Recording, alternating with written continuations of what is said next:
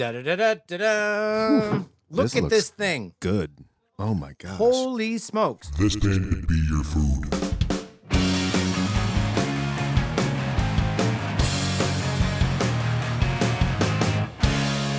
Greetings, everybody. Welcome to the 20th edition of This Band Could Be Your Food. I am your host, Nathan Palin, coming to you from Greenpoint, Brooklyn, New York. So happy you could join us. This week, we're going to be digging into the band from Bath, England, called Tears for Fears. You ever been to Bath, England? I was there. They love Christmas in Bath, England. There's a whole street that sells Christmas tchotchkes throughout the entire year. Those are two funny words to put together. Christmas tchotchkes. They have a new album coming out, The Tipping Point. I don't have to tell you about it. They're not sponsoring this or anything, but they do have a record out, and it's quite good. Dang near as good as any of the rest of the records they put out. But I digress. The whole reason that you guys are here is because you're going to listen to me and my friend Ross Britton. The two of us were going to talk about Tears for Fears and try to deduce if they were to be a food, what food they would be. Which is tough. One of the things that we kind of discovered over our weekend, our long food and alcohol-based weekend that I spent over in Asheville, North Carolina, is that England is not really very well known for its foods. And this is going to create some problems because there are a lot of very good English bands. But how many good English culinary dishes can you think of? I mean, what? We got your fish and chips. You've got your traditional breakfast fry-up, which actually is probably my favorite breakfast on earth, though not too healthy, so thank goodness I don't live in England. But that said, we did come up with quite a dish. Very appropriate for our 20th episode. It's going to be a culinary achievement if we pull this off, so listen and hear how we did it, so that you too can do it as well. Not you two, they're Irish. You know, my mom is a big listener of the show. She tells me every single week, and she already informed me that she listened to last week's episode about the Milk Band. But her constant criticism is that I talk too fast, and I can't help it because I'm always hopped up on Izzy's coffee. Ladies and gentlemen, I happen to be enjoying a cup right now as I do my darndest to start talking slower. But it's really hard. I have all these thoughts I need to get out. But anyway, Izzy's Coffee comes to you from Asheville, North Carolina, and our guest this week, Ross Britton, happens to come from Asheville, happens to own the coffee shop. Izzy's Coffee. Does this mean I'm biased? Perhaps. But I'll be the first one to tell you, Izzy's makes a darn good cup of coffee. And if he didn't, I'd tell you to. Okay, before I get to the show, one kind request. If you haven't done so already, please go to Apple Podcasts and rate the show. I'll put a link in the description of the show. Or you can just look up Apple Podcasts and look up This Band Could Be Your Food. That's us. Go there, give us a bunch of stars. If you want to put some words in, it'll help us get into the ears and minds and hearts of like-minded folks such as yourself. And community is a wonderful thing in this day of age. So there ya go. Let's not waste any more time. Let's head right over straight down to Asheville, North Carolina for the conclusion of my talks with Ross Britton and two of his very favorite beloved bands. Last week, Neutral Milk Hotel. This week, Tears for Fears. Here we go.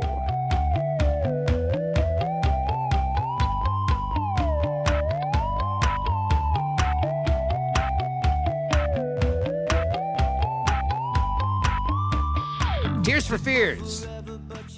Man. Kind of, when I first started looking into the history, I was having a hard time being really interested in it. Why is that? I don't know. It took me a while to sort of really dig in and figure out what's going on. Because they're, at first glance, they're not really like a lot of fun. The band. Okay. They take themselves pretty seriously. They do. Yeah. They really live up the whole English thing. Yeah.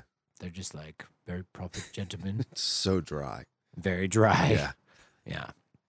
Yeah. And you did not grow up on Tears for Fears. I did not. My mom had songs from The Big Chair. Mm-hmm. I certainly liked each and every single on there. Some more than others. My first favorite song was Head Over Heels. Okay. I really loved the video. I loved the song. It really spoke to me. The video, of course. The video's awesome. Yeah, sort of like an extra scene from Ghostbusters that didn't make it. You don't see like was it the Dewey Decimal System, whatever that card catalog, like Yeah. it doesn't happen anymore. No. You go over and you type it in Yeah. the computer, and that's like True. when Roland opens it up and they all come flying out. Yep. Again, Again. just like they did for what's her name? Yeah. Was it Peter Venkman? Something like that. Oh yeah, in Ghostbusters. Yeah. Yeah, but it's great. It stands up. Later in time, everybody runs through the world. Didn't really know yet, but it grew on me. Like Tears for Fears is a grower, and it happened again after that. But you grew up on Tears for I Fears did. before I get into this. My oldest sister, she's 7 years older than I am, so I had access to all that Brit invasion, the Brit pop stuff coming in. Yeah. It's like, Duran Duran and Paul Young and Tears for Fears was there too. And it was one of my first cassettes was The Hurting, Tears for Fears' first album. Yes. And I loved that album. I still love that album. I had a dual cassette player, like boombox thing, and I would bring it on the bus with me in the morning. Wow. And I was like in 4th or 5th grade. Like I was a kid, like tiny, That's 9 years old, listening to some pretty heavy stuff. yeah. And I loved it. Granted, those kids in that band were only like 19, 20 Yeah. years old when they made that record. Yeah, they were like 19. Yeah. I mean, it's amazing. It is kind of, and it's so sophisticated. Like it never really sung out to me until like later in life, and we have REM to thank for that. Wait, no, not REM. Who covers Mad World? Gary Jules. You sure? Yeah, I don't know. I know. On the internet, it says that it could be REM. The internet is wrong How do you know? because Gary Jules lives in this town. He does live in this He town. lives in Asheville. And ladies and gentlemen, we tried our darndest to Ugh. get him to be on the podcast with us today. But But apparently I don't know. He's got other things to do. I don't know what. But it's a Jeez. beautiful day. Why wouldn't you want to come Yeah. over and have some delicious food with a couple people you don't know? Yeah, and talk about a song that you sang. Yeah. I don't even want to know. I was just more curious about like what Tears for Fears meant for him. What Tears for Fears means for him. Like, Yeah. I just want to exactly. like, what is Yeah. his relationship to that whole thing? For sure. Yeah. Tears for Fears as well. Like, give them a lot of props. They love it as much as anything. They frequently cite it as just being, something they really treasure when somebody takes a different approach on one of their songs, and it's good for everybody.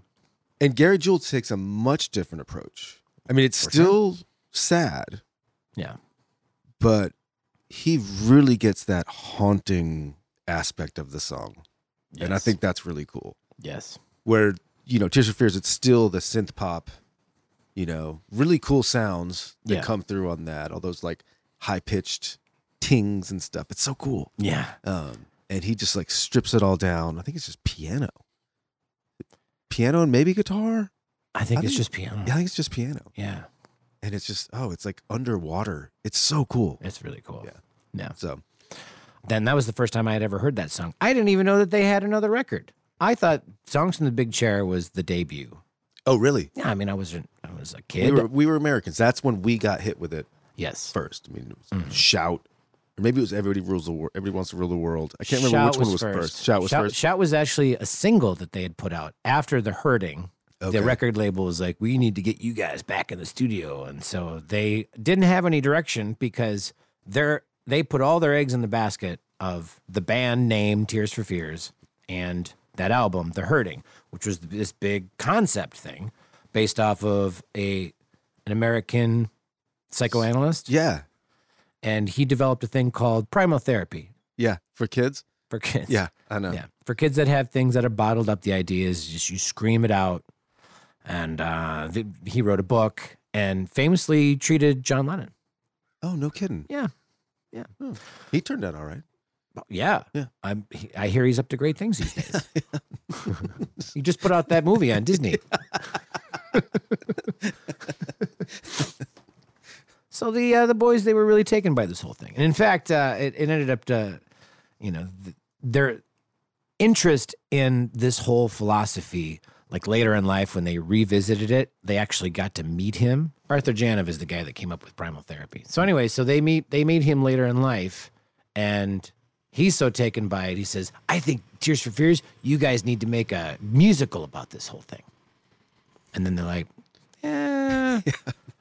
maybe we bet on the wrong horse. I don't think they cared for him all that much. No, it was kind of like, oh, he wrote this one book and that was really cool. And I think Kurt Smith was really into it because he was kind of processing his childhood and some of the things that he had. Yeah, well, both of them. Yeah, okay. I don't know much about Roland. Yeah, I think they both had bad relationships with their parents. Roland, I watched the thing and he kind of said like his dad had a nervous breakdown when he was 3. So, yep. Yeah, things weren't really going very swimmingly for him in the first place. Yeah. So obviously this whole thing really worked for him. But, before they were in Tears for Fears, they had another band called The Graduate. Not The Graduate. Graduate. Yes, that's right. And it was a mod, new wave kind of band. Skinny ties. Yeah, kind of.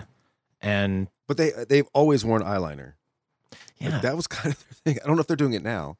I think they still are. Probably are. Come on. I was curious. So I YouTubed an episode of their late night appearance with Stephen Colbert. And even on this TV appearance, they are not wearing eyeliner. Someone needs to tell Frank Black to cool it. Or Black Francis. I saw them open up for Weezer a few years ago, and I could see his eyeliner from way in the back. Carry on.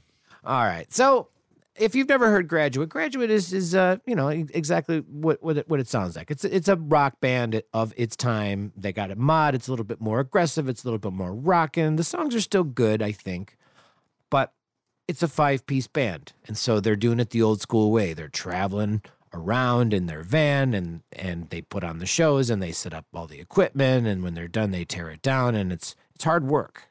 And so Roland and Kurt, they're like, this is too much work. Yeah. They decide that they're going to quit the band and they're going to start a new musical project and just spend their time in the studio and not work so hard. Yeah. And I think they were like session musicians, studio musicians for other bands. And it's like, we'll talk more about it, but it's like, wow, they got really good at that. They did. Recording. They sure did. With the help of the keyboard player. Ian Stanley. The coolest guy in Tears for Fears. He has the best. So he's the one in the Head Over Heels video that hangs out with the monkey. Hangs out with the monkey. He plays the keys. He's got the cool leather jacket. The keyboard just kind of flies in front of him. Oh, the so librarian ducks and the keyboard comes in. He catches a book. Coming out of the shelf. Yep. That's right. Yep. Another Ghostbusters moment. Yeah. Yeah. And he's like 4 years older than everybody else. He has a very distinguishable mullet. And I am darn sure that the reason that I chose a mullet for my developmental years, I think should not be understated by the influence of Ian Stewart. Stanley. Come on. Ross and I are about to go into detail about the Head Over Heels video by Tears for Fears, and the next section will be much more hilarious if you will take a moment, pause the podcast, and take a look at that video. Refresh your memory on what a cinematic masterpiece that is Head Over Heels by Tears for Fears. When you're done, don't get sidetracked. Get back here right away. See you in a sec. He was definitely the coolest one in that video. Sure. You got the Roland and Kurt. Yeah, well, you got Roland and his weird walk. And then you got the guy who just came from the Robert Palmer video. Yeah. Kurt Smith. Yeah. With his eyeliner and glasses. And slicked back hair. Back hair for whatever reason. And there you go. Yeah, so while we're trying to figure out this dish, we were considering that these are very sophisticated gentlemen. Yeah. They cannot be lumped in with the commoners of traveling around in a van and doing the hard work of being in a band. So they decided to take a more sophisticated route. What do you think they ate on tour? Like fish and chips all the time, or like get some haggis? Probably all those, English delights. They probably had a lot of kedgeree. Yeah, probably. A la the Police episode. They like Marmite. You're thinking of Australians. Australians like Vegemite. So Yeah. Marmite, I think, is the British one. Really? Yeah, or English. I'll say English. British is a government. England is a country. True. They're English. Do without. That's right, Ross. Vegemite is Australian. Marmite is English. English. What's the difference? You may ask. Well, they're both made from yeast extracts, and they both have intense salty flavors. But Vegemite is an Australian yeast concentrate enforced with vitamin B, whereas the other is a yeast concentrate enriched in vitamin B. So, so different. Vegemite has a savory and salty taste with elements of bitterness, whereas Marmite is slightly sweet and salty. Vegemite is black. Marmite is brown. And that's about it. I'm not sure if one begot the other. Let's see. Which came first? It appears that Marmite was developed in 1902. Invented during the 19th century when German scientist Justus von Liebig discovered that brewer's yeast could be concentrated, bottled, and eaten. And then in 1902, the Marmite Food Extract Company was formed in Burton upon Trent, Stratfordshire, England, with Marmite as its main product and Burton as the site of the first factory. Now, Vegemite was developed by Cyril Callister in Melbourne, Victoria in 1922. Can you imagine two completely different places on Earth developed this very disgusting toast syrup? Hey, enjoy. Now, I really had no idea what the food was going to be. It's like English food. I mean, because these guys are so freaking English. They're very English. But not in a different kind of way. English people don't typically talk about their feelings. They really bottle it all up inside. But these guys, they laid it out there. a lot. Yeah, so it's kind of striking. Yeah. And then, of course, they developed this sound that is new, not new wave. To me, a lot of it feels new age. Like the pop songs, the hits, to me, like, is pop. Everything else is just like, as soon as that saxophone comes the in. saxophone is so... It's so silky rough. smooth. I mean, it should be. Somebody should mash those two things up. Or just redo it and just take that track out. Just leave the sax out. Yeah. Remastered. That's right. But one of the things that I didn't realize, and it makes a ton of sense, is they're super influenced by Peter Gabriel. I loved that. Yeah. And that makes so much sense. It really puts a lot of things together for me in my head. And that's pretty cool because it's either the third or the fourth record of Peter Gabriel. Peter Gabriel 3, and it's called Melt. It's not called Melt, but people call it Melt. Yeah, because it's the picture with his face kind of melting. See? Yep. And it has Intruder and a bunch of songs that don't feature cymbals. Right. That was the thing. That's what made it sound so weird. It's like they're just kind of hitting the drums. It's really primal. It's really tribal. And so that's what Tears for Fears is doing the same thing. And actually, another interesting little tidbit I can throw in is that Phil Collins was the drummer of that record, who comes back to record drums with Tears for Fears on Women in Chains. Phil Collins did? Phil Collins played drums on that track. You know, I'm starting to admire that guy more and more. You give him a hard time. I do. It's not fair. But it's like siblings, you know? Like, sure. You do it out of love. Like, You wish he you were needs to be siblings. teased a few times. You don't think he's Philip? been teased? I think he's been living a life of being teased. That's why he learned the drums. He's like, screw you guys, don't play the drums. And sing. Yeah, I'm going to be on Miami Vice. I'm going to sing on that other guy's She's an Easy Lover. I don't even need credit. That I'll one in just sing it. Susu Studio, can't do it. No? That's when it's like, man. But he did do that cool, like, what's the one with the video where it's all puppets?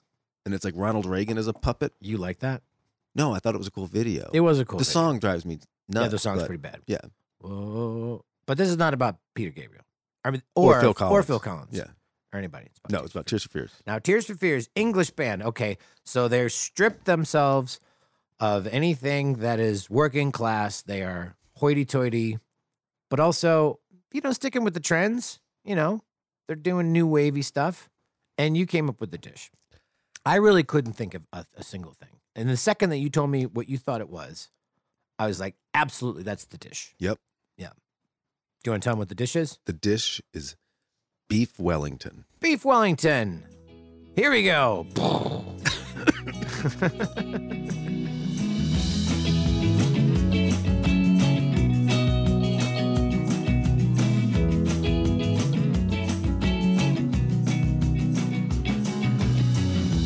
Never thought that we'd be meeting. Now, the thing about beef Wellington is I didn't have any clue what a beef Wellington You'd really never was. heard about it before, I've heard the name. but no idea. Like what? I mean, it could be I don't know what just it is. a tiny little steak with some sauce on it. or... I certainly assumed thought it was a steak that was inside of a piece of bread. Like it had Oh. I knew that much. But there's a lot more to it yeah. after we started making it.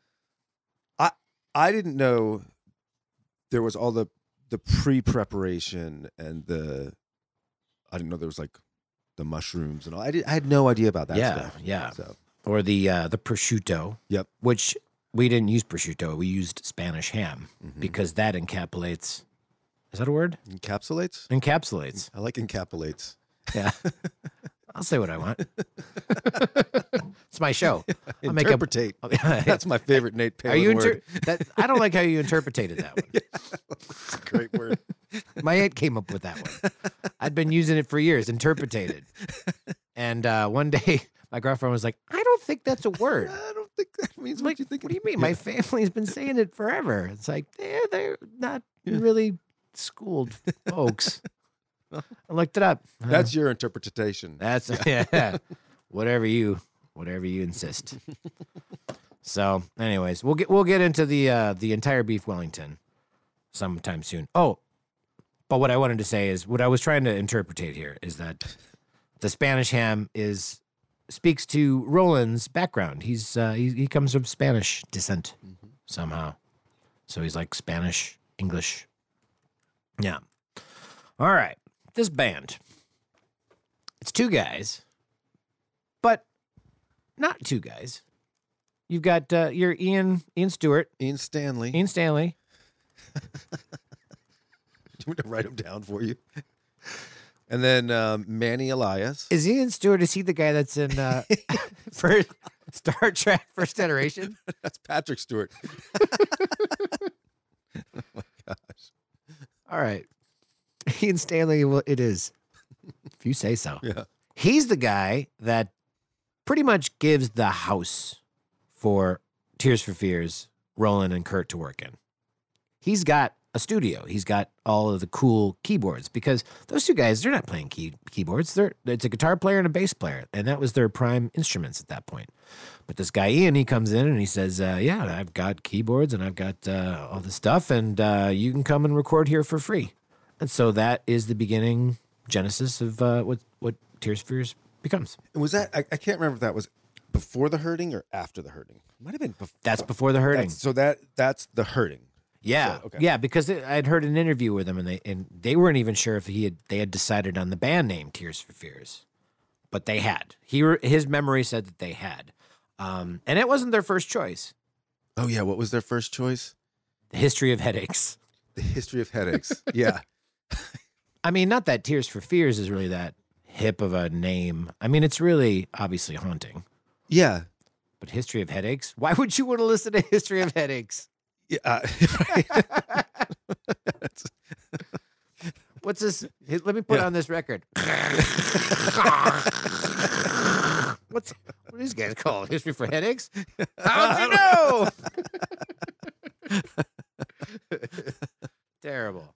No, and I saw like live show that they did, like some video of it, and it's like it says Tears for Fears on the kick drum, and it's like kind of like the font kind of has that like paint dripping or like blood dripping, and it does not look right. It's like, Yeah. no, man, you got it. That Tears for Fears should be nice, clean, like a very solid font, but this like melty, bloody thing that's going on, it's like it doesn't fit with your brand, like or your sound or your look. Yeah. Well, I don't think they were really thinking brand at the time, even though they were doing a pretty good job with it. Yeah. Yeah. So, but before before that, even, we've got a little band that happens in between Graduate and Tears for Fears. It's this band called Neon. And Neon ends up splitting off. Three guys go to Tears for Fears. Their drummer as well. Manny Elias. Yep. He goes on to stay with Tears for Fears. But then the other two guys go on to be in Naked Eyes. Yeah, that's cool. You guys remember Naked Eyes? They redid Burt Bacharach's Always Something There to Remind Me, and then they did Yeah. I remember seeing them on Solid Gold doing that song. And obviously they just needed the two of them in a backing track, and then that was it. Because they never toured because you couldn't do that. How do you recreate that? Yeah. You would need an army of Gary Newman members all playing one note. That was my favorite video. It's just like 15 guys playing keyboard with their finger down, one finger at a time. That's how you play the synthesizer. Yeah. So then, all right, Neon Schmeon. Hey, do you know what band Tears for Fears considered like their arch nemesis? Oh my gosh, I would love to see like a Sharks and Jets style like fight in some London alley. Yeah, Tears for Fears, slick back hair and eyeliner, and Spandau Ballet.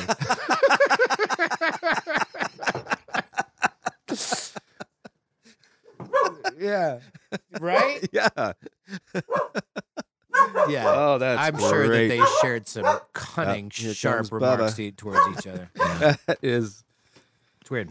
Oh, that's priceless. It makes all the sense. Just some mod battle. Yeah. Spandau Ballet, they were much more popular in places that was not America. Yeah, I remember the one song. I mean, I can't think of it off the top of my head now, but yeah. True. That one. Yeah. When I'm in Italy and I turn on the radio, I frequently would hear their songs. And I don't know them, but I'm like, obviously, that's Spandau Ballet. It's operatic. Yeah. It's Speaking of operatic, Roland is an opera singer. Yeah. So before he does all of his gigs, he always like sings some opera stuff. Which makes me laugh because when Adam Sandler does the Opera Man, he looks a lot like Roland Horsfall. Oh my God, you're so right. That is funny. All right, so then they make an album called Songs from the Big Chair. Yeah. Which drove me like that name forever. I'm like, well, what does it mean? Is that I assumed it was like a soundtrack for a movie. Like I never even I never thought about that. Yeah, I thought The Big Chair was a movie. And so and then you look at it and The Big Chair is not on the album either. Nope. Yeah. No, it's just Songs from the Big Chair. Like that's what it's called. You know what it means though, right?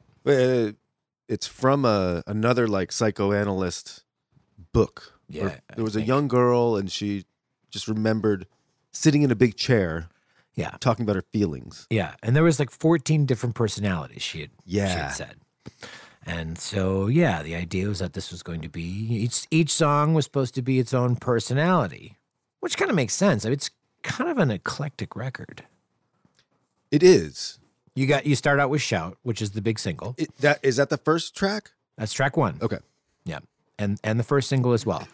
Do you know when they released the single Shout, do you know what the B-side was? Oh, I do know this. I think it was called Songs from the Big Chair. It was just called The Big Chair. The Big Chair. That's where you find The Big Chair on the B-side. Shout. Oh, and then the Working Hour. Everybody Wants to Rule the World. Mother's Talk. And I like how it says side 2. So you had to flip the cassette over. Yeah. Very important. I believe some of them were kind of like, I don't know. My mom had it on tape cassette.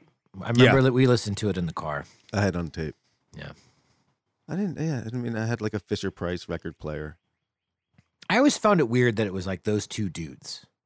Why is that? Like, well, just because like you see a band when they perform. I mean, at that point in time, Tears for Fears were a 4-piece band. Right. You're Ian Stanley. You're Manny Elias. Yeah. And then Roland and Chris. Kurt. Whoever. I don't care. You have all the information right in front of you in this computer, and you just don't even look. Nope. All the information I need is right up here. Yeah. In the old thinking thing. All right. Yeah. So I think where you're going is like bands were bands. Yes. Like you got 4 Beatles. Yeah. You've got 4 Tears for Fearses. Yes. But you see them in the videos. Yep. And it's the same guy because I see that keyboard player every time, Mr. Yep. Cool. And I'm like, how come he doesn't get to be on the record? Why is it these two guys? Yeah. And I guess they both sing, but in my head, I thought that they sounded exactly the same. I couldn't tell the difference between one and the other for years. I completely agree with you. I had no idea that Kurt Smith sings Mad World on The Hurting. Yeah. I thought it was Roland. It doesn't seem necessary. It's just that he's such a handsome fellow. I mean, sharp featured. Chiseled.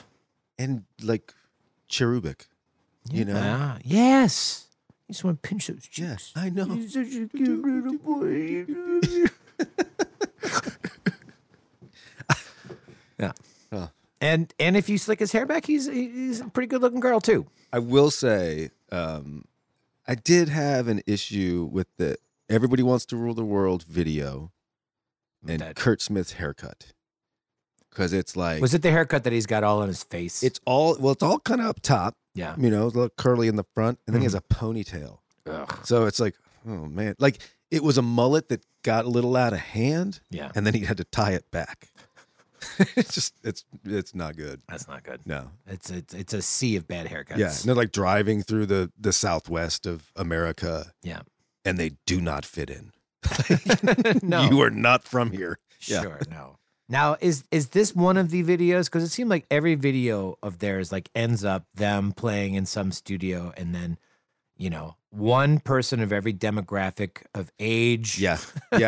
Yeah. Totally. Grandma and kids and all Yeah. different kinds of people are all there singing along. Yep. Having a great time. With the supposedly 4 members of I think Tears you're for Fears. right. I mean, Head Over Heels definitely ends that way. Shout definitely ends And that way. Shout ends that way. Yeah. And We'll have to look it up.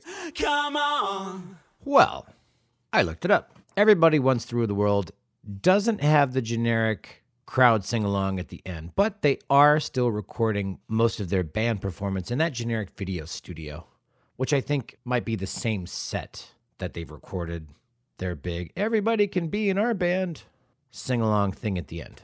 As for the rest, Sowing the Seeds of Love was done obviously in front of a green screen because they've got all this hippie art in the background.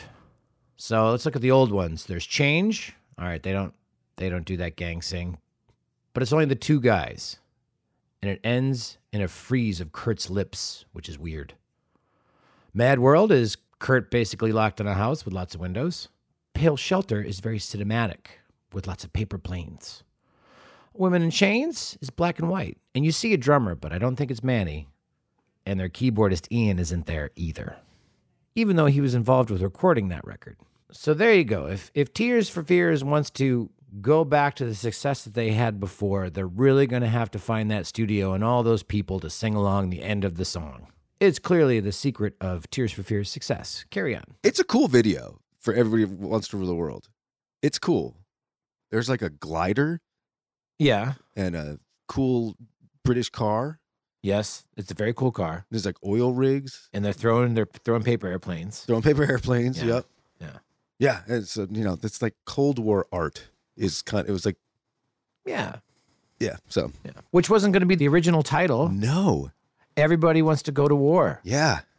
Very fitting for these days. Yep. I think when they were in the studio and they kept like recording the song over and over again, and all of a sudden it's sort of like morphed into Rule the World, which is like hands down hundreds of miles better On lyrically. Absolutely. So, Yeah. did you ever watch the movie Real Genius No. with Val Kilmer? It's Wait. fantastic. At the Okay. end, there's a laser that shoots down into a house that hits a big tinfoil ball of popcorn. And the laser makes all the popcorn pop. And it fills up the entire house. And then it like comes out the windows and busts open the front door. Yeah, it's really cool. I never saw that. To the song Everybody Wants to Rule the World. Oh. Yeah. Okay. It's a really good 80s movie. Yeah. Laszlo is in it. Who's Laszlo? Laszlo is played by a guy named John Grease, who is Uncle Rico in Napoleon Dynamite. No way. Yeah, Wow. it's great. All right. So yeah, I'll watch check that that movie. one again. It's good. I assume that every single actor that was in Napoleon Dynamite never was in anything before or after Napoleon I Dynamite. think they totally blew their budget on John Grease. Yeah. like $278, and they're like, that's pretty much it. But Yeah. that's your day rate. Yeah, so those guys are they're on tour for seemingly forever. Yep. And apparently in their band they play the same set every single night and they're all kind of sick of music. They never wanted a tour That's true. at all. They really just want to be in the studio like that, and that's where they shine. I mean, they're really solid recording. Undeniably. Yeah. Yeah. So But a good thing happened while they were on tour. They ran into this lady named Olita Adams. She was in a Kansas City bar playing the piano, and they loved her so much. They said, "Hey, would you consider singing on our next record?" And she said yes. And so she is the female singer in Woman in Chains, the first track, the opening track Yeah. off of the next record. What is the next record called? Is it Sowing the Seeds of Love? I think that it the is name Sowing of the the record? Seeds of Love. Mhm. Yeah. Yeah. Yeah. So they finished their tour and they're like, all right, we got to start recording. And they go into the studio and they take forever Yeah. to record the next record. They never succumb to the pressure of like the industry. Like No, they will they- take their time. they will take their time. Yeah. And they should.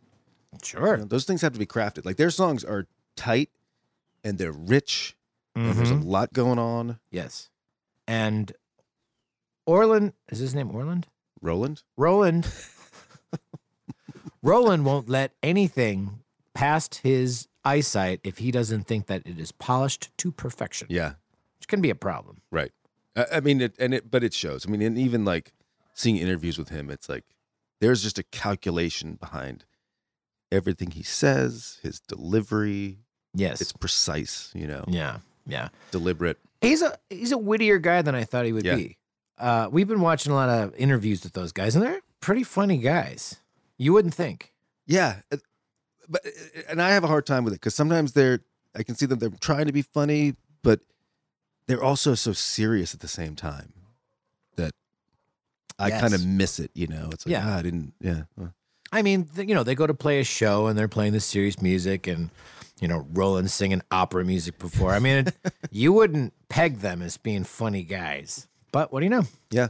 It also ends up being the last record that Ian Curtis plays on.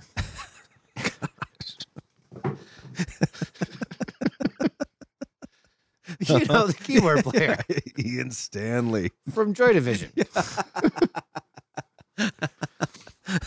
It's Ian Stanley. That's his farewell. But not just Ian Stanley, also ends up being Kurt Smith's last hurrah Yeah. for the time being. But just for a second, Yep. when Sowing the Seeds of Love came out, what was your take on it? That song, Sowing the Seeds of Love, is big.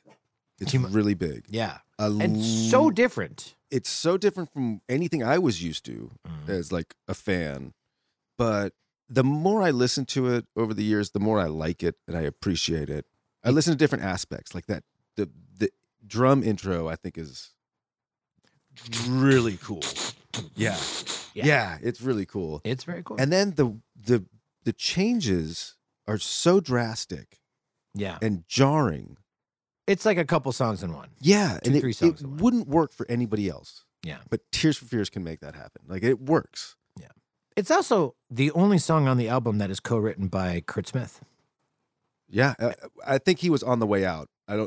He might not have lasted the whole time. Well, he actually only co-wrote a song on the previous record. Oh yeah, You know which one? Every Once in the World. No. Shout, No. because that The other all one. they say is shout the whole time. The other one. Matt, what? Head Over Heels. Head Over Heels. Co-wrote Okay, that. he co-wrote that one. He co-wrote that one. Did he like so? I was trying to figure out like what Kurt Smith's role in the whole thing is. That's what I'm saying. You know? Like when they're showing the pictures of the band, they show those two guys. Yeah, never looking at each other. Yes. They're always, Always- looking different directions. Always acting like one of them just farted, and the other one knows that the other one did. And he doesn't want to say anything. Right, totally. but I didn't realize, it's like all of a sudden Roland goes and does another Tears for Fears album without Kurt Smith. Two of them. Yeah. But it's like, oh, I kind of miss Kurt Smith. Like, Yeah. Roland on his own It doesn't feel just gets a little lost in his own thing. Like, there's definitely a void. Yeah. And like Roland just being able to do what he does without somebody saying, that's kind of cheesy. Yeah. Or, Yeah. maybe tone that one Reel down a it bit. back. Yeah. Yeah. So now it's like, okay, now I see what, he was both the bass player and the Quality carriage control. driver. Yeah, quality control. Yeah. Yeah. Yeah. You kind of need him, I guess. Yeah. So, and it makes sense. And as we said, he looks good. He looks good. Man. Yeah. Yeah. He also looks really good next to Roland Orzabal, who is Not so good. not the looking. hottest. Yeah. But amazing hair. Yeah. Oh my God. And to this day. Yeah. Like it's still beautiful and gray. Yeah. Yeah. And so that brings us to another topic of Roland's life. He lost a wife in 2017. Yeah. They were married for a long time. I mean, They she's were. in the Head Over Heels video. Right. She's the librarian, right? Mm-hmm. Yeah. But they were together for a long time. Yeah. Yeah. And in an interview, he brought up the fact that she died due to alcoholism, Mm-hmm. which is a pretty vague way to say it. Usually it's something else. So we did some looking Yeah. at what was going on. It sounds really tragic. It sounded really just rough on that. I mean, of course, alcoholism is really tough to deal with as a couple, and For sure. she had alcoholism related dementia, which that seems really extreme, Yeah. So, and I think that they kind of got back together, and they did a tour in like 2016, 2017. And they were starting to write a new album. Yeah, as early as 2014, they were back together working on another record, Yeah. which was the follow-up to Everybody Loves a Happy Ending. Yep. Which I finally got around to listening to the other day. It's quite good. Yeah. It's upbeat. It's like upbeat Tears for Fears, which frankly, that's my kind of Tears for Fears. You like the happy ones? I like the happy Yeah. tunes. Yeah. But I mean, all that time he's going through this really awful home life, and Yeah. You Stuff kind of and- like he was like the only caretaker, I guess. yeah, Like he was the main only caretaker. I mean, I think they were also getting somebody else in, but he was like for 5 years just, Yeah. there all the time. I mean, and then she passed away in 2017. Yeah. So But he has since remarried. he's since remarried, and that album finally has come out, Yes. and I think that is this new one that was just released on Friday Mm-hmm. called Tipping Point. Tipping Point. Yes. Yep. And the tipping point that is out, this is not like the first time that they've tried to make this record. They started working on this record, as I said, 2014. And it is sort of based off of his wife and what she was going through. So this is sort of the engine and the emotional center about what is going on with this record. So there's songs about like ghosts. Yeah. That's a common theme. But before they did that, they were having trouble initially writing the songs, and they had gone so far as to do the classic hire a bunch of songwriters to come in and co-write with you. So they kind of made it sound like every song had like a different co-writer. And when they got done, apparently they made a whole record. And when they got done, every song just kind of sounded like it was missing the mark. There was no coalescence. There was no. Yes, because they were actually going into it saying, let's just make an album of hits, Yeah. just a bunch of singles. We'll just do that. And then they got done and they're like, this isn't really what we're about. No, because they can craft an album so well. They But can. I can see that desire Mm-hmm. because they also love the recording process. That it's like, well, let's do this, and it's like, let's not confine ourselves to what the album should be and have it all kind of fit. Yeah. But then at the end, you're like, yeah, this is just a grab bag of songs and sounds. And Sure. And obviously, if they're going to do something new, they got to go big because they already made the record. Everyone loves a happy ending, which everybody just kind of assumed, all right, well, that's the end of That was it. Yeah, Tears for Fears chapter, which would have been fine. It would have been a great bookend. Yeah. But now they've come back with another record, which is pretty darn good. It's pretty good. Yeah. We've listened to it a few times. Yeah, I like it. It starts out with sort of like an acoustic-y song, which is very different than any Tears for Fears we've heard before. It's got like an Americana sound, that first track, but solid. The lyrics are really solid, well crafted. It's on par with everything that they've put out. They're not putting out garbage. Minus maybe the Roland Orzwald solo records. But you know, Old Roland wears them all. I don't know. These are your guys. They're not my guys. I do my best here. I mean, if only Michael Stipe were here to correct me. Right, yeah. I don't know how he came in. I mean, he's done nowhere near Tears for Fears. Like, I don't even think they cross paths ever. Yeah. Yeah. Didn't they like Tears? Didn't they like REM? Who knows? Maybe. Well, I mean, something. Yeah. I don't know. Man, I don't care. Tears for Fears came. I was growing up in Connecticut, and they came to play at the Hartford Civic Center, and I wanted to go so badly. Yeah. And Mom Britton wouldn't let me because it was like a school night. What? How old were you? I was probably 10 or 11. Oh. You know? Wow. I was a kid. Good on your mom. Tiny, but, you know. Yeah. I mean, she was being a parent. Yeah. Yeah. Well, how many bands were you seeing by age 10? The only one I had seen at that point was Lionel Richie. That was my first concert. Yeah. Was it the Dancing on the Ceiling It tour? was. It was the Dancing on the Ceiling. It was so cool. Like Did the first song, he this dance? piano just kind of on the floor. Yes. Okay, Yeah. good. No, this piano just kind of like wheeled itself out onto the stage. Like nobody was doing anything, and then it just started playing itself. And then everybody came out. Yeah. But it was like, wow. Yeah. It was a show. I was a kid. It's 1983, right?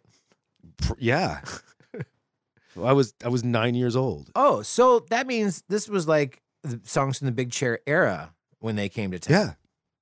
Yeah, and I remember my friend Jonathan Carl got to go see the show. And I was like, oh, what color guitar did Roland Orzbal use? Because you don't know what And he other was like, questions "It to was ask. the red one." And I was like, oh, wanted to use the black one. Must have used a black guitar in like one of the videos. And I was like, he doesn't seem like a red guitar kind of guy. Like, No just, way. Yeah. Oh, well, gosh, I guess I'm okay that I missed that show, you know? Oh, that's cool. But I am excited because I'm going to go see him this summer. Yeah? Yeah. You I have got my tickets? tickets. Yep. Dang. Coming it's, down it's to just Charlotte. them, right? Charlotte? It's just them. Not with the Hall & Oates this time? I would have. I'm so bummed I missed that one. Yeah, I should have I'm- just gotten in the car and driven. 5 I'm right there hours. with you. Those two bands, like, they've got their own little like places in my heart that like. Yeah, they I both, love it. They both created a pocket of the 80s. Like, the 80s would have not been the same without those two bands. Right. You know, I like, completely agree. yeah. And, you know, they kind of both started out sounding different and then just finding their, you know, for them, The Big Chair. For the other ones, you know, Your Kiss Is On My List Yeah, and man. Maneater and all that stuff like that, all that 80s stuff. Like, they were right there. Yeah, but the thing that I love is that I know that they're both '80s bands, but they still hold up today. For sure. Like, it, you know, yeah, there's the synth pop, but it wasn't so overdone. It wasn't so '80s defined. You know, it's like it still works for me. Totally. So Yeah. You know, they were mentioning that that song Mad World. Yep. Here's some random facts. They were worried that it sounded too much like a Cat Stevens song. whoa, There's a Cat Stevens song called Mathmere. Mathmere, I don't know why I wrote that down. The actual song that Tears for Fears was worried that they were stealing from was called Matthew and Son. It goes like this. This is just that part. He's got people who've been working for 50 years. No one asks for more money, cause nobody dares. Even though they're pretty low, the rent's in arrears. So yeah, it's I hear it, but, Cat Stevens seems to get ripped off a lot. Ask the Flaming Lips. Their song Fight Test sounds so much like the song Father and Son that Cat Stevens ended up getting writing credit for it. Is it a coincidence that two Cat Stevens songs that have been lifted both are songs with two subjects divided by the word and? Father and Son, Matthew and Son? Hey, you know the song Shout? Yep. Do you know how they came up with Shout? Nope. He, apparently Roland, was just kind of like playing some Talking Head songs. He was like trying to learn a Talking Head song, and while he was doing it, all of a sudden it transformed into Shout. Oh, yeah. So is this the track that he played for Ian Stanley? And Ian Stanley was like, Who? Ian Stanley, Oh. the keyboardist. Oh, okay. Yeah. That's his name? Yeah. I've been messing it up this whole time? I've been correcting you the whole time. Yeah, and so Ian's like, he played it for Ian Stanley and was like, Ian was kind of blown away. Like, you don't know how good this song is. This hit is a worldwide hit. Huh. You need to keep at it. And you know what? He was right. Yeah. That thing was everywhere. Yeah. It was like on all the charts globally. Summer of '83, I think it was. For sure. I mean, I remember I was listening to it, I remember my little brother singing it. I think he Yeah. was 4. My little sister Yeah. would sing it too. Yeah. And he'd sing it wrong. It was cute. Oh, yeah. It was cute. Ready to go. Dee da Q and O. Come on. I'm talking to you. Come on. I'm talking to you. It's so cute. Yeah. But they're just, I mean, it was one of those songs that any small kid could sing along to Mm-hmm. because it's Repetitive. repetitive. Just keeps They just, can you going. imagine being in Tears for Fears and having to perform that song Oh like my gosh. every night? Yeah. Like just haunting in your sleep. Cha, cha, da, da, da. My boy loves that song. Yeah. I've made a couple of videos of him miming or just singing it straight up. Yeah. Yep. Loves that tune. Yeah, but we have the Talking Heads to thank for that. That's so cool. So yeah. Yeah, Tears for Fears, they've got good roots. Yeah. So, okay. So if Tears for Fears and Spandau Ballet were to fight, who do you think would win?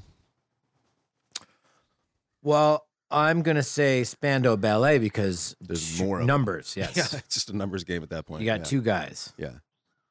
Though, I mean, because you can take out Kurt Smith pretty well, but I bet Roland.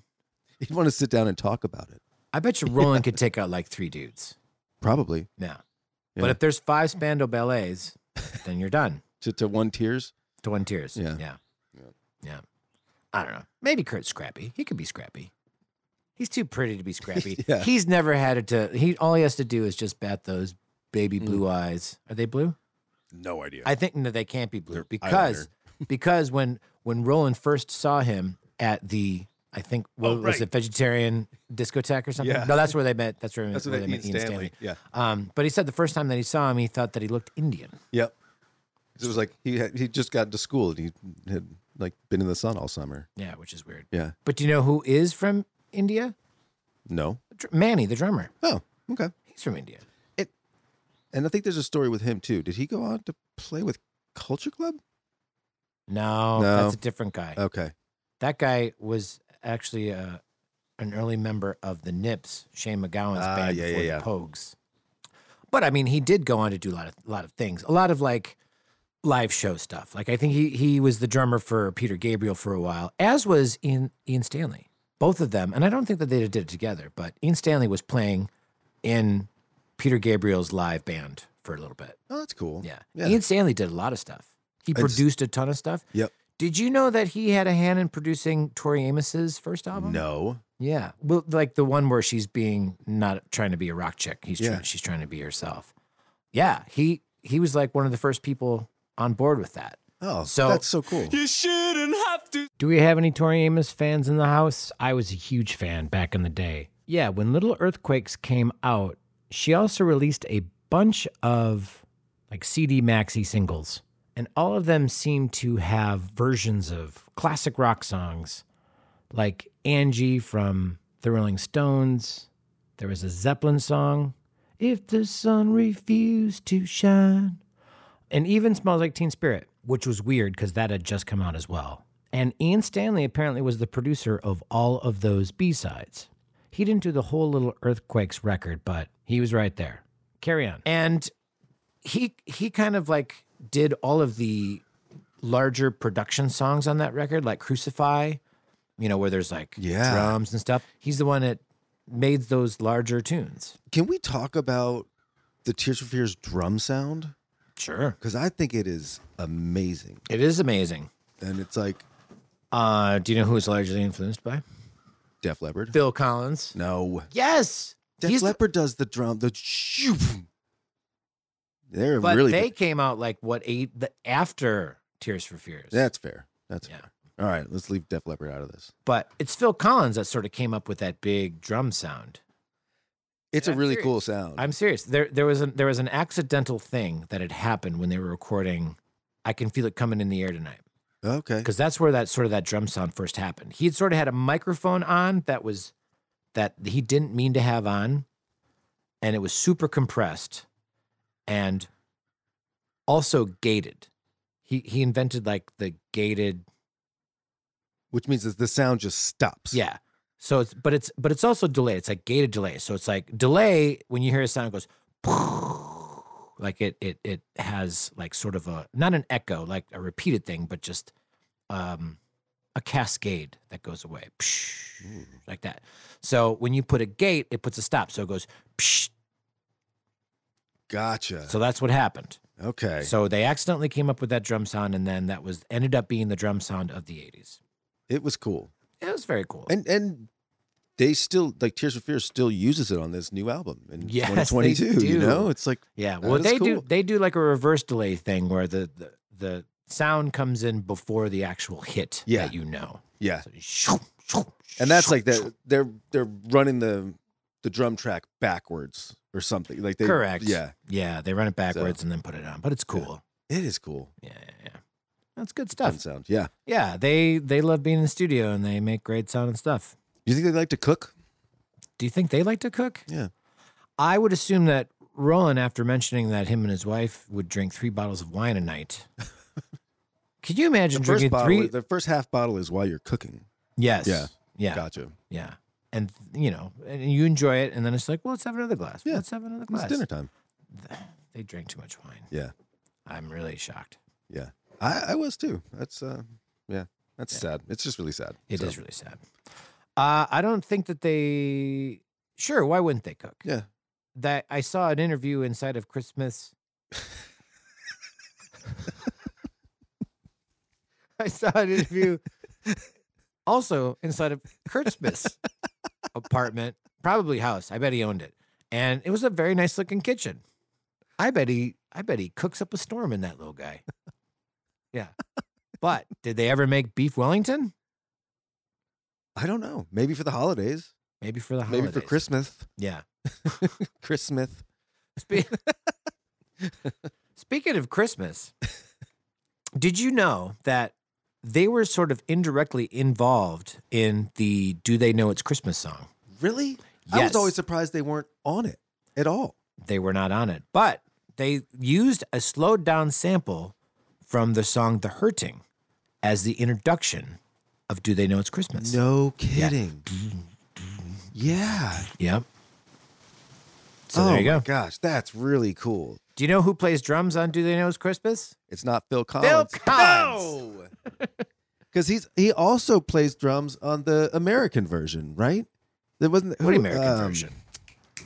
The We Are the World. I don't think he has anything to do with Is that. that him? No. Okay. No. That's an American affair. I know. But Phil There's- Collins, There's no Brits on that. Yeah, I don't know. It's USA for Africa. and Phil Collins. And Phil Collins. Featuring Phil Collins. Oh boy. All right. Mhm. So let's segue here into the beef Wellington. Yeah. Now, I'm as I excited said, about this thing. As I said, I had no idea what a beef Wellington is. Yeah. I didn't really either. Yeah. I just knew it was a dish. And you never had it before? I'd never had it before. No, me either. And the thing I love about it is it sounds fancy. It does sound fancy. And it's fancy. Yeah. I don't think it looks fancy. No. We're trying to figure out where Wellington comes from. Yeah. Some people seem to suggest that it was a From the welly boots. welly boots. Yeah.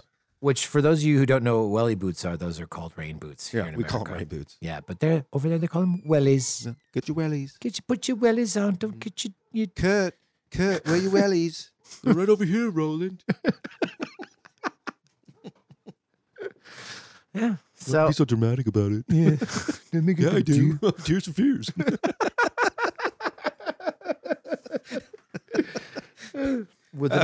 Anyways, I don't want to be a part of your Tears for Fears anymore. Fine, take your wellies and get out of here. I'm going to eat this thing on my own. This whole beef Wellington all by myself. Yeah. Of course you can, Yeah. Brolin. So I guess it's supposed to look like a welly boot, Yeah. but I don't know. That metaphor, I'm lost on that. I don't get that. And then they've also said that it might be coming from the Duke of Ellington. Like maybe perhaps it was Duke invented. of Ellington. Ah. Duke of Ellington. No. Did you said Duke of Ellington? No, I didn't. I said Duke of Wellington. Fine.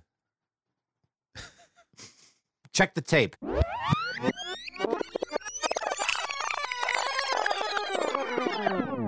Coming from the Duke of Ellington. Like, I feel like Kurt Smith. I'm leaving. I'm leaving this duo. God.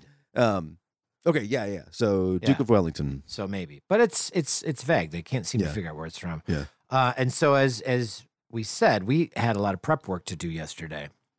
Which I thought was the coolest thing, and that's what I love about cooking some recipes. The ones that really take time and planning, Mm-hmm. and you got to do something a day ahead of time. Yeah. Because it's not so much of a marinade, but it needs time to just I'm sit. not sure. Settle? Yeah. Yeah, I don't know what it's doing. Yeah. But it's like there's salt.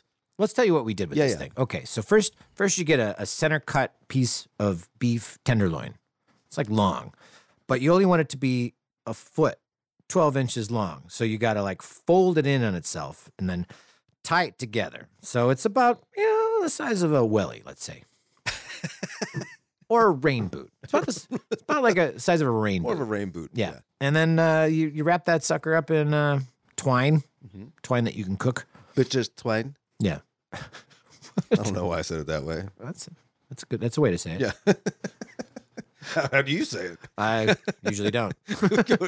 String. Yeah. Us Americans simplifying everything. Nothing fancy. But before we did that, we had a pan that we had to saute some pancetta, which is unsmoked bacon for those of you. So you could use bacon if you wanted to, probably. I bet that'd be delicious. Dice but- it up nice. yeah. But the pancetta, fine. It's already diced. Psh, throw that in. After that, it's starting to get going about 6 to 8 minutes. Then we put in one finely diced shallot, as well as 14 ounces of mushrooms of your choice. Yeah. And we did a big mix of mushrooms. Now, the mistake that I made Yep. is you want to finely dice those mushrooms. I didn't realize that, so I just Yeah. kind of started putting mushrooms in. You just dumped the whole thing in. And then you read the instructions. Yep. And then told me that Right. corrected me. This, So this is parallel cooking. This is what happens. It's Mistakes true. are made. It's yeah, okay. but that's why it's best to have two people. Right. Just like Tears for Fears. Exactly. It's best with two people. Yeah. Yeah. You did not make Elemental. No, I was there absolutely to not. stop that. It was Yeah. almost. Yeah. Yeah. I We was were like, almost going to have whoa. a big Yeah. slice of Elemental, Yeah. and that Which would is a have great been- album. It's great. It's just Anyway. Yeah. Anyways. So, then you cook your mushrooms down like about 20 minutes, 23 minutes, because you want to get a nice, good flavor. Yeah, it was a long time. We did it for a nice long time. Yeah. Yeah. And then at the very end, when you're almost about done, I threw in 2 cloves of minced garlic, as well as about 2 tablespoons of fresh thyme, Yeah. which came from your garden. And that smelled so good. It really like, did. As soon as that Yeah. hit, it When- was like, oh, this is going to be something. Yeah. After that, we put about 2 tablespoons of dry sherry in there. Mhm. And that was sort of the last kibosh. Got it all wet, took it out, start drying it down. Wiped off the pan, and then we had to sear the meat. So we put a little bit more olive oil in there and then just rotated the sides of the beef tenderloin until everything had a nice sear. Get a hot pan and you go about 1.5 minutes, 2 minutes, and then go to the next spot. And then we picked it up and did both sides. So we had the sear. And then we took that out and we made this beautiful quilt of Yemen ham. Yeah. Yaman. Jamon. Yes. Yeah. Spanish ham. It was really good. I was eating it while I was like Yeah? quilting. Yeah. Man, yeah, Meat quilting. totally. And then meanwhile, after you get that, you pour in your now cooled down pieces of pancetta and mushroom and shallot. Pour that on top of it. And then cover your meat with Dijon mustard. About 2 tablespoons of Dijon mustard. And you get it all over there so that's nice and like sticky. And then we rolled it up. We put out a bunch of pieces of saran wrap underneath your Spanish ham, put on all the rest of the ingredients, and then just kind of rolled it up nice and tight. Mm-hmm. And that we stuffed into the refrigerator, which we should take out. Yes. Yeah. So that's where we're at, folks. Okay. There's more steps. This is a long process. Yeah. But consider this like side one. Now let's flip the tape and see what treasures lie on side 2. I'll give you a hint. It's Head Over Heels. Featuring what's the other song? Broken? It's like Tears It's for Fears. broken. Yeah, yeah. It's broken. Yeah. Tears for Fears is broken. Yeah. Let's get cooking. Awesome.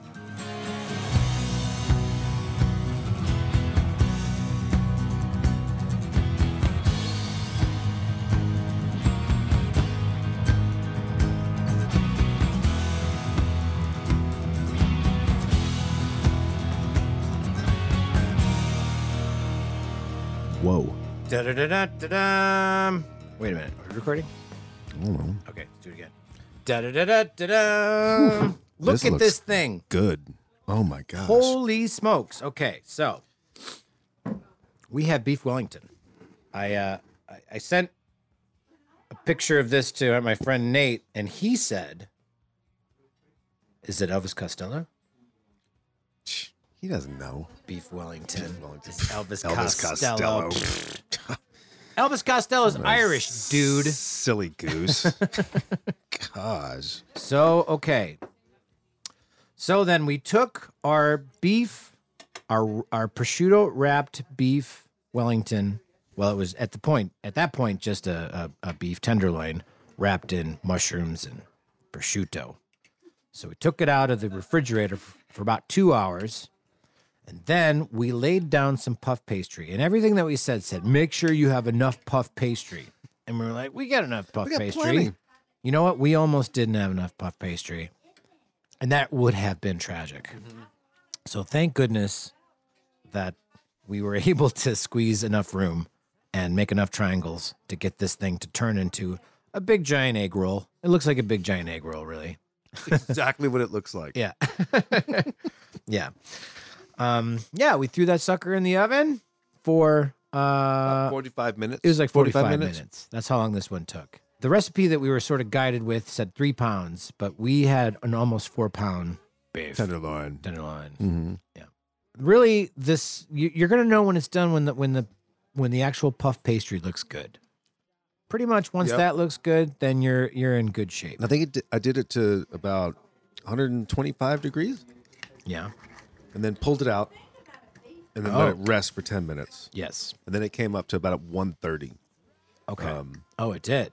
Yeah. All right. We Get should that first bite. probably should have took it out a second earlier than that. Let me get that first bite in there. Okay. Let's see And, that. and there is some red in the middle, like a pink hue in the middle, and the juices. It just looks so awesome. Yep. Take that bite. Okay, ready?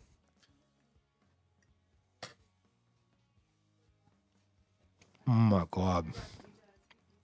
Is it good? Oh my All right. God. I'm going in. You haven't had a bite yet? Wow. Nate made this sauce out of like a full bottle of wine. To talk about the sauce, because that was something to watch you make. Okay, then I made this sauce.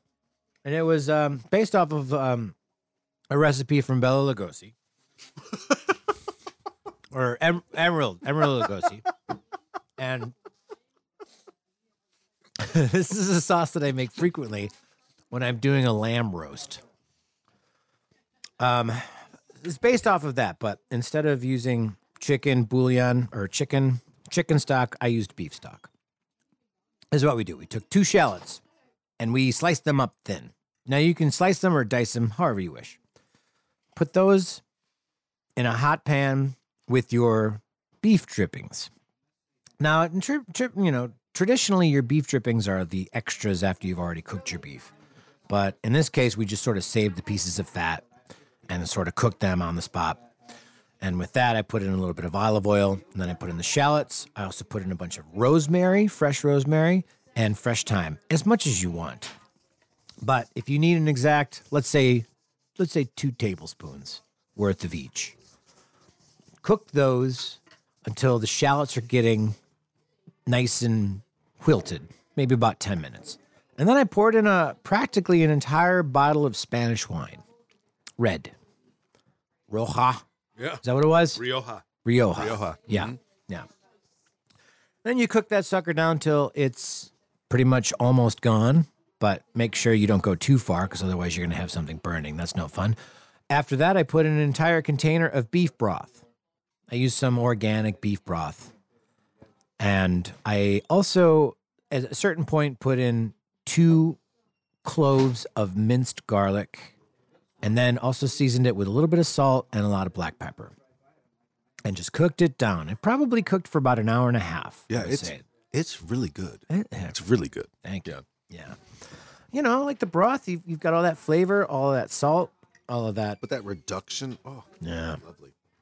Yeah, and the shallots and the herbs, like the rosemary. Rosemary with meat is just divine. So, yeah. And then we paired it up with some Brussels sprouts and some salad, and we're going to town. And Tears for Fears, I think would approve. Mm-hmm. Yeah, I don't think that they're vegetarians. Do you think they're vegetarians? If they had this, they wouldn't be. No. Yeah. But the whole thing just worked out really, really well. And we actually brought some British people over. Well, actually, a fella from Wales. I again, in this podcast, I've been corrected. I thought he was Welsh. He's not. He's British, English, but he grew up in Wales. Okay. And I'm like, what's the difference? Potato, Yeah, tomato. Yeah. Yeah. For sure. Beef Wellington. Right. So, we were trying to understand. Did we talk about this? We were trying to understand where Beef Wellington came from. We touched upon it earlier, but now with an actual Brit. it's Welsh. a little clearer. Yeah. Debatable. Right. Yeah, they had sort of said that the Duke of Wellington was known to wear wellies. And this is where the term wellies came from. Yeah. These rain boots were worn by him, and so therefore it all ties together. And the vision that I have is this fancy king walking out in the rain wearing rubber boots. That's and right. everybody was like, wow, What is look at that rich man go.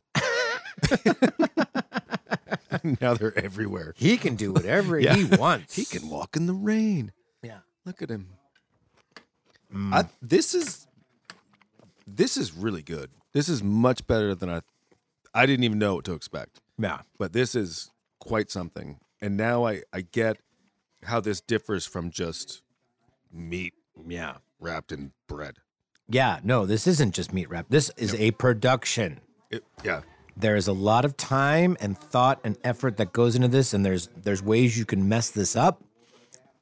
If the puff pastry gets soggy, Yep. nobody likes that. But if you do it right, you follow the directions, you follow your heart. Yeah, and I'm getting a little like I feel like the jamon just disintegrated. Yeah, Like it kind of became just melted into everything. And the Dijon is there, yeah. but it's not like Not it's overpowering. a very subtle thing. It is. All these little pieces. But I mean, when we were putting it together, it's just like, oh, we're putting this delicious thing inside of this delicious thing. Yeah. Where are you going to go wrong? Puff pastry? I could just eat puff pastry on its own. Totally. And then you sop it up with, puff pastry and Spanish Sauteed ham mushrooms. and beef and lots of red wine and beef broth. And Yeah. I would do this again. This is a Christmas dinner, I think. It's Christmas. Yeah. Yeah. And then, like, just a Tuesday in June. Because you Annual miss time. it, you know? Yeah. You're like, I wish it was Christmas. Well, I don't know what else there is to say, I don't know. except I'm hungry. Yeah, I am All right. too. And this microphone's in my way. Okay, get this microphone All right, anyway. let's Ciao, do it. everybody. Thanks for having me over and helping me make the beef Wellington as well. I had so much fun. This was fantastic. We did it as a duo. I know. How else are we to do it? That's the way Tears for Fears would do it. Totally. Yeah. Bon appetito, everybody.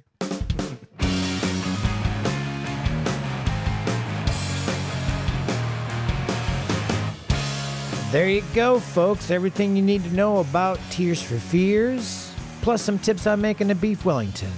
Next holiday, when you got a lot of people coming around, impress them with that beef Wellington. It's a crowd pleaser. Obviously, you could tell Russ and I were having ourselves a mighty fine time. Thanks for keeping in there with us. There's a lot of laughing. Don't forget to check out the website, www.thisbandcouldbeyourfood. Follow us on Instagram, TBCBYF. Check us out on Facebook. Become fans. Follow us. You'll have direct connections for every time we drop an episode, every time we drop a new recipe. Eventually, I'll have a whole recipe book, I promise. Maybe even a restaurant. Wouldn't that be cool? All right, I'm preparing for the next couple of episodes.